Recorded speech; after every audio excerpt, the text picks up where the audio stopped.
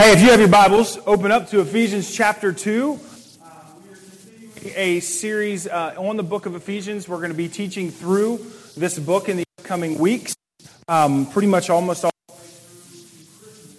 we will be in the book of Ephesians. So I want to encourage you to be able to look right at the text that we're going to be talking about, and we will be focused on, Cheryl read 2, 1 through 5.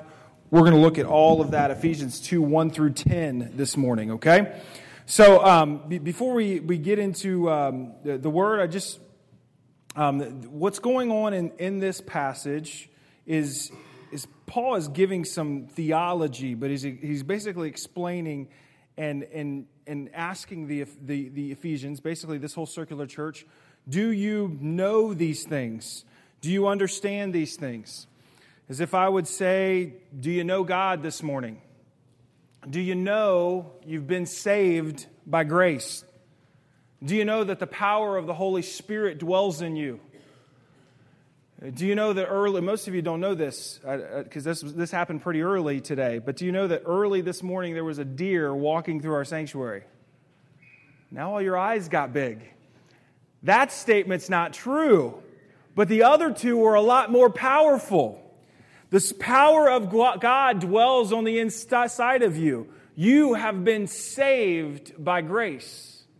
So I hope those two, by the end of this message today, those two statements will light up your eyes as you appreciate exactly what it is that God has done for you. All right, so today we're gonna do a message simply entitled, just right through the key nuggets of this passage, from death and the devil to grace. So let's pray. Lord, open up our hearts, open up our minds, that today we may receive from you. Today could just be another Sunday to listen to a talking head and to allow words that come out, to allow a time of worship to make no eternal impact in our life whatsoever. Or today could be another day today could be a day where we could be changed from the inside out. Today could be a day that could set the course of our life throughout the rest of eternity. And all of these things are right now in the moment for each and every one that is sitting here listening, whether or not we will choose to hear and respond to the Word of God or whether we will just listen. So Lord, may we be those that hear and may we be those that respond this morning. In Jesus' name we pray. Amen. All right, I'm going to read all of this here through Ephesians 2, 1 through 10. As for you, I'm just going to pick up to save some time, I'm going to pick up where Cheryl left off. And if I surprise you, I am going to get us to communion, so I may be a little quicker than normal this morning, but we'll give it my best shot. But it says, and God raised us up, in verse 6, and God raised us up with Christ and seated us with Him in heavenly realms in Christ Jesus, in order that in the coming ages He might show the incomparable riches of His grace, expressed in His kindness to us in Christ Jesus. For it is by grace you have been saved, through faith, and this is not from yourselves, it is the gift of God. Verse 9, not by works, so that no one can boast, for we are God's handiwork, created in Christ Jesus, to do good works, which God prepared in advance for us to do. All right, so we're going to look back. Now we're going to take a look at verse 2, verse 1, which simply says, I want to talk about how death is the beginning. Paul said, as for you, you were dead in your transgressions and sins. You hear this word a lot throughout Scripture. Expositor's Commentary quotes John Calvin as saying, the most vital part of man's personality, the spirit, is dead to the most important factor in life. So in other words, they're living, but the most important factor in life is God. They are living their life without God. And they're living their life with a recognition even that God exists, but no lifestyle, no spiritual turn on that acknowledges Him and lives for God's glory. And so when Paul says this, he includes himself. He uses the word we. We were once dead in our transgressions. A man who was incredibly religious, incredibly passionate as he was religious. And all of these things that he was doing, he felt that he was doing everything right. And then at this moment, not in this moment, after he has his encounter with Christ, as he's writing to the Ephesians, he says, I was dead without Christ in my life. That is, death is the beginning. Recognizing that this is our state without Christ is a vital part of our salvation and vital part of understanding what it is what God wants to do in our life. Death is the beginning. Death makes us long for life. I know even all across this room, many of you recently have had funerals that you've attended, and some very tragic. And it's in those moments that oftentimes there's a time of mourning, but there's also a season where we recognize that we need to embrace the life that we have been given. This is what this reality does to us. Today, this morning, I confess that there's some dead areas of my heart that I have not given free rein to God in. So I believe, I'm sure that's probably true of you, if you would be honest and admit it. Spiritual growth happens when we can acknowledge our death. We can acknowledge our need for a Savior. And so Paul goes on to describe what this death looked like and the key influence to living life without the most important factor in life. What is that key influence? Well, here's the next thing. Satan is working. You get this in Ephesians 2:2. We don't see that direct language there, but it says, and you were dead in your transgressions and sins. And then verse 2, in which you used to live when you followed the ways of this world and the ruler of the kingdom of the air, the spirit who is now at work in those who are disobedient. If you have a different version, it may say something like the prince of the power of the air. And so I want to give you some real simple things, and because this is I know I've done this at some point in the past before, but I'm going to give you a quick theology, because many people have a misconstrued perception of what the devil is, of what Satan is. And so some things that aren't on that slide. First thing you need to know is that one of the most misconceptions I had when I was 19 years old. And when you have this image of the devil, okay, that you're scared of or whatever, come on, pop out some things. What do you think of? How would you describe his appearance? Horns. What else? What does he usually have in his hand? A pitchfork. I don't know. I know why, but it's really silly. But there's a pitchfork in his hands. And does he have a tail? Yeah, he's got a tail. Okay. And now where is he? Yes, the biggest misconception of all that I bought into, that I understood up until the point when I was 19 years old. Satan's not in hell, church. Where is he? He's right here. One of the biggest things that most people don't understand, and that's exactly what we read about in Ephesians. Now, one thing we need to understand is that he's not omnipresent like God. That means he can't be everywhere at once. He's not omnipotent. He's not all-powerful like God is. And he's not all-knowledgeable. That means so he doesn't have all knowledge like God does, but he has a greater perspective than we do. And he's one spiritual being, one angelic being. So I want to give you some simple, quick theology here. And before I do, the first thing I will say is Ephesians says, he has dominion. I would rather say he has some dominion over this world. He has dominion over this world. We'll read about that in Ephesians, 2:2. I must put that down wrong. So before I go any further, we think oftentimes as the devil is something that's not really relevant to our life. And I want you're going to understand how this theology plays out as far as what his ultimate goal is. Now, as I begin to read these things to you, all right, it says that he is the prince of the power of this air. He is the key influencer in this world. I want you to ask yourself some questions as I begin to read through some of these things. Are you being influenced by the world, or are you being influenced, is the greatest influence in your life the Holy Spirit? So here's some theology of the devil. The first thing that he does is he questions God's will in Genesis 3:1. Does God really care if I get drunk every once in a while? Does God really care You could fill in the blank for the next thing, the next thing. If you've ever found yourself asking that question and you've read it in ink in Scripture, then you understand what it's like where he questions the Lord's will. Are you being more influenced by the world, or are you being more influenced by the Holy Spirit? And here's what the better thing that we need to consider in our life, and this is an ethic that I hope that many of you remember, is that we oftentimes find ourselves asking that question, why is this wrong? Why is this wrong? And I think that there's some validity. There's times when we should ask that question. But the better question we should be asking is, why is this right? Why, if this is something I'm making a choice whether I should do or not, how is it good? How is it righteous? How does it bring about the Lord's will in this earth? And so the next one, I'm just going through some of his things here. Next, he is a liar. John 8:44, I think you understand what a lie is. I think you can understand how a lie works. But what he's better at, so he's not just an outright liar, he operates in deception, as 2 Corinthians 11:3 states. Deception is when it looks like the truth, and it looks really attractive, and it looks like a good decision, and it looks like what everybody else is doing, and it makes the most sense to this world. But it's ultimately a lie. It's a farce. It's a misconception. And how many of you, when you looked at that picture, perhaps, oh, look at that little angel watching over the city? As Scripture says, Satan appears as an angel of light.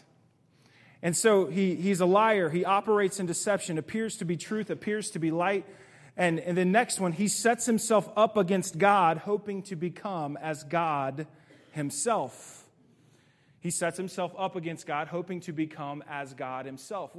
I know you probably don't happen to know anybody in this world that really they're their own God. They run their own life. All of their decisions are not based on anything else than their own moral compass, whatever they've determined to be right and true, and they live their life according to 100% their own standards. That's the way most people live, and that's the way of the world. And so finally, I want to share this with you. It says, His spirit is intentional rebellion against God, but his work in this world, this is the one piece you have to understand. His spirit is intentional rebellion against God, but his work in this world is to create unintentional rebellion away from God. So in other words, if you've never heard this teaching it's a really short teaching on the devil that I'm giving you today. But if you've never heard this teaching before, I want you to leave two things understanding: that the enemy is here. He is the key influencer of this world. The second thing I want you to understand is that his goal, the goal of the influence of the world, the prince of the power of the air, is not to scare you.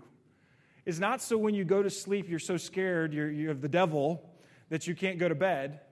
That's not at all his goal. His goal is ultimately to pull you away from your destiny, to keep you from living out the life that you were called to live that is found in Christ.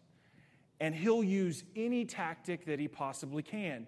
He'll use greed, give you everything you've ever wanted. You could call it success, have anything you could want, have any people you can tell what to do, be able to purchase anything you want. He'll take that, or he'll take the complete opposite. He can use poverty and depression for the same purpose, to have you feeling that your life has no meaning, your life has no purpose, so what is the point? Boom, he wins. His influence has captured you. And so I'm not sharing any of these things to scare you. I'm doing all these things as a reality that this is what Paul says. This is the way that the world is. And the word you hear me use on Sundays very often is the word default. If we're not following Christ, then by default, we're following somebody else. And so that's why that Paul begins this by saying we first must realize that we are dead without Christ. And we are men and women in need of a Savior. And I hope as we're doing this, you're asking yourself, what is the greatest influence in my life? Am I primarily sitting here today influenced by the ways of this world, or am I influenced by the Holy Spirit? And now, the last thing we're going to talk about is grace, and how grace is empowering. See, I could answer that last question and say, yeah, in many ways, I may even be here as I consider myself a Christ follower. I may be more influenced by the ways of this world than perhaps I am at Christ at times. So where do I go from here? Well, the first step is recognizing that I am in need of a Savior. But now I want us to understand grace. Now, Paul says in this passage that you are saved by grace. And so I want to show you this real simple video. This real simple video is going to be about 4 minutes long. It's two people. It's a skit guys. You've seen them. I've shown them before. And these two guys are given this case of Peter and Jesus, okay? And when Jesus is resurrected and he's come back to find Peter, and he's like, some of this is ad-lib, some of this conversation they're having is actually in Scripture.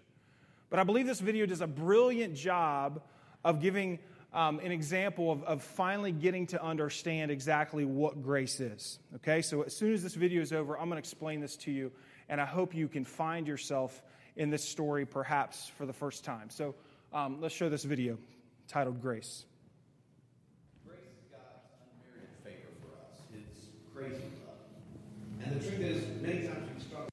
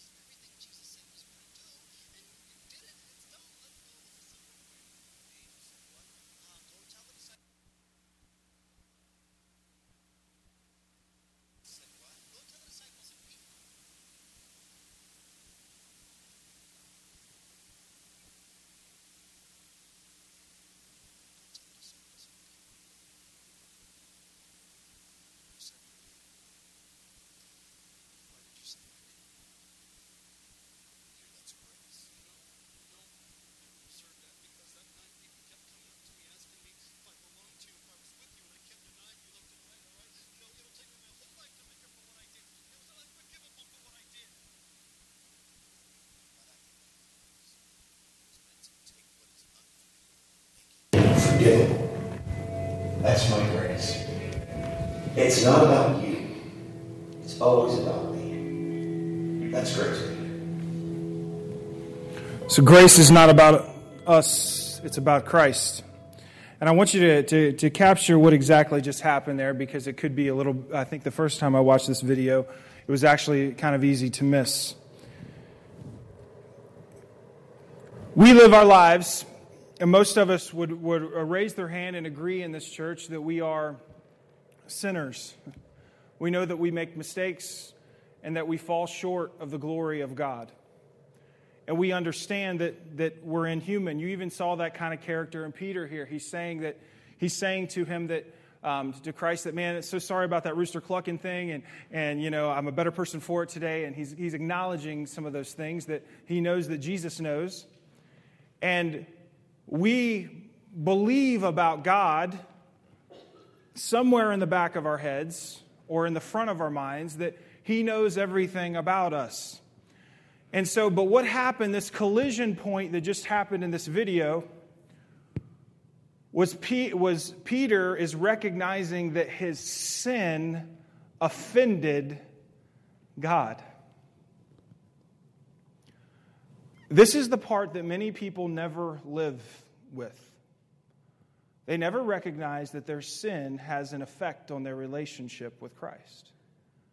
And there was an offense here. And so the first step, as I shared with you a moment ago, you want to use the word sin, you want to use the word death. That we recognize and acknowledge that we are in need of a Savior, that we have offended no one else other than the Lord. But immediately, at that point of conviction, of that point of recognition that our sin has actually offended God, because it always does, Peter is immediately met with grace. I don't think you get this. It's like this. It's like you're in a relationship with your spouse or with your significant other, if you're in a dating relationship. It's like having a moment where that person comes to you and all of a sudden they've got this unfathomable knowledge and they shared with you every dark thought you have ever had about them. Every one of them. And they start spouting them out to you and like, oh my gosh, I am so horrible. How could you know that about me? It's like they're recapping everything they've ever thought about you, all the horrible things you've ever thought in your mind. And in that moment, they say, but I still love you. In fact, I love you more than I ever have before. That is grace. And without being first dead in our transgressions and being that we're recognizing that we're in need of a Savior, without first grabbing hold to the destruction that our sin can cause, perhaps we will never understand grace. Grace is for people who get off the hook, that we realize that we have offended the Lord and He has forgiven us. And as He's sharing it with Peter in this passage, this mysterious passage in the book of John, He's saying, Peter, I know you're going to do it again. You're going to fail me again, and you know what's going to happen? I'm going to forgive you. I'm going to distribute grace again. And then you're going to fall on your face again, and it's going to hurt, but I'm going to forgive you. See, the reason why we have to capture this and understand this idea of grace is because when we realize that we are people that are off the hook, that have been distributed grace, all of a sudden we don't take ourselves so seriously anymore. When other people do things that harm us, it's not that big of a deal. When we make mistakes in our life, it's like, you know what? I'm forgiven. I'm just a big dork. I try my best, but I'm loved by God. And so there's this massive amount of grace that we have to distribute to others because we realize that grace keeps getting distributed to us every day. If you are a Christ follower and you have said yes, you have identified the darkness, the sin in your life and how you have been influenced by the world, and you said yes to Christ that I need you, that I am ready to give my life to you, and Christ has simply said yes to you, you are saved by grace. And so I want us to, as we begin, and I'm going to ask our deacons to come, if you can begin to strum, Dad, for this song. He's going to sing a song we've sung before called Grace Unending as we partake of communion together. But as our deacons come, I want us all right now to have a moment of reflection. Right where you're sitting, I just want to encourage you to bow your head and close your eyes.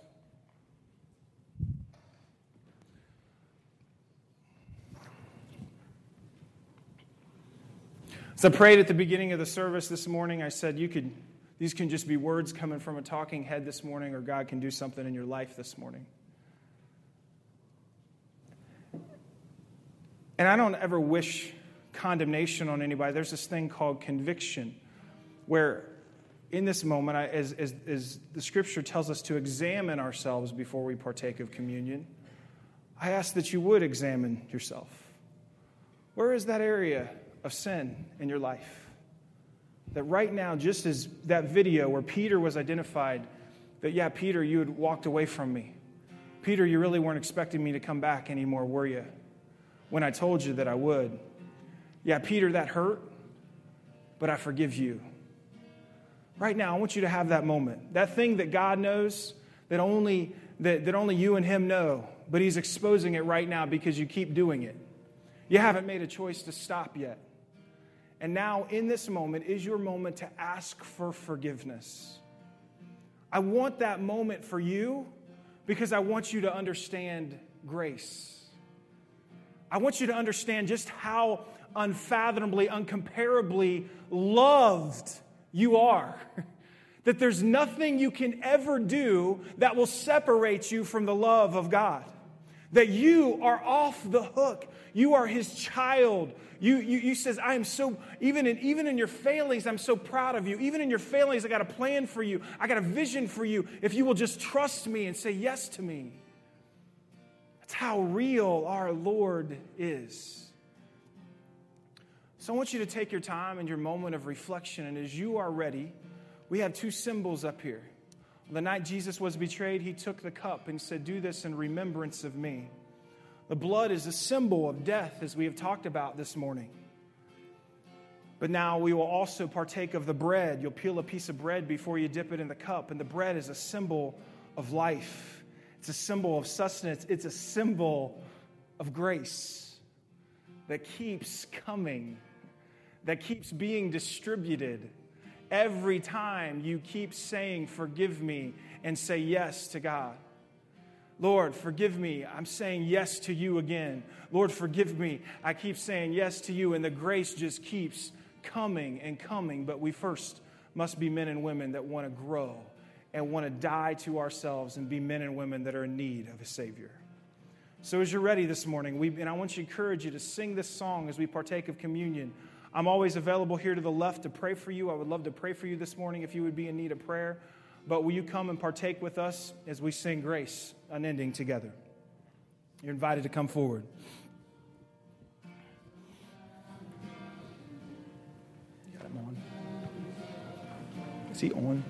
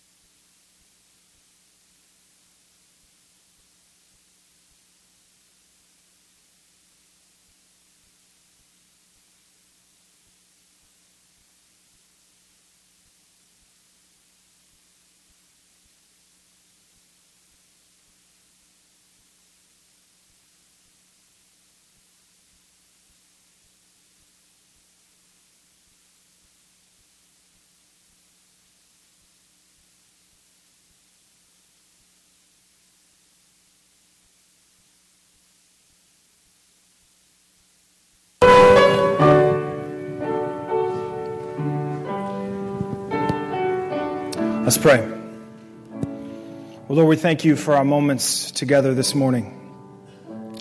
When we say together, we're talking about each one of us here and also you. Lord, we thank you that you are a God that is present, that you are not far off. And if we will let you in moments, you remind us just how real you are. So my prayer is for everyone here this morning, that this week they would understand this grace. They would be reminded that you are a God that is real, that you are a God that is present, even nearer now than when we first believed. And I pray throughout the course of today, throughout the course of this week, there would be just this sense of joy and knowing that they are loved by God. So awaken us to your presence, Lord. In Jesus' name we pray. Amen.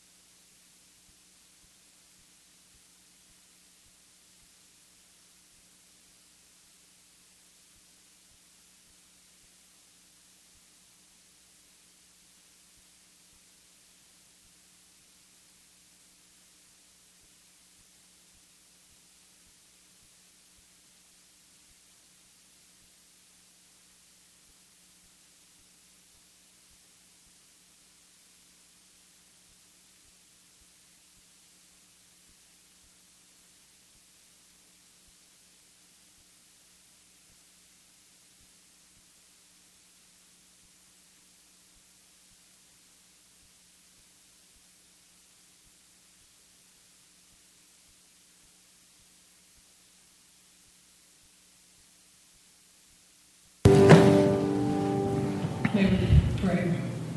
Dear Lord, we offer these gifts up to you freely and not grudgingly, for we know that you love a cheerful giver. May the monies given here today be used for the better of our church and of our community, for we ask this in your name. Amen. Your benediction, may you go in the grace that you have been given, remembering it, identifying it, and distributing it as you learn to love God with your life. God bless you. Have a wonderful week.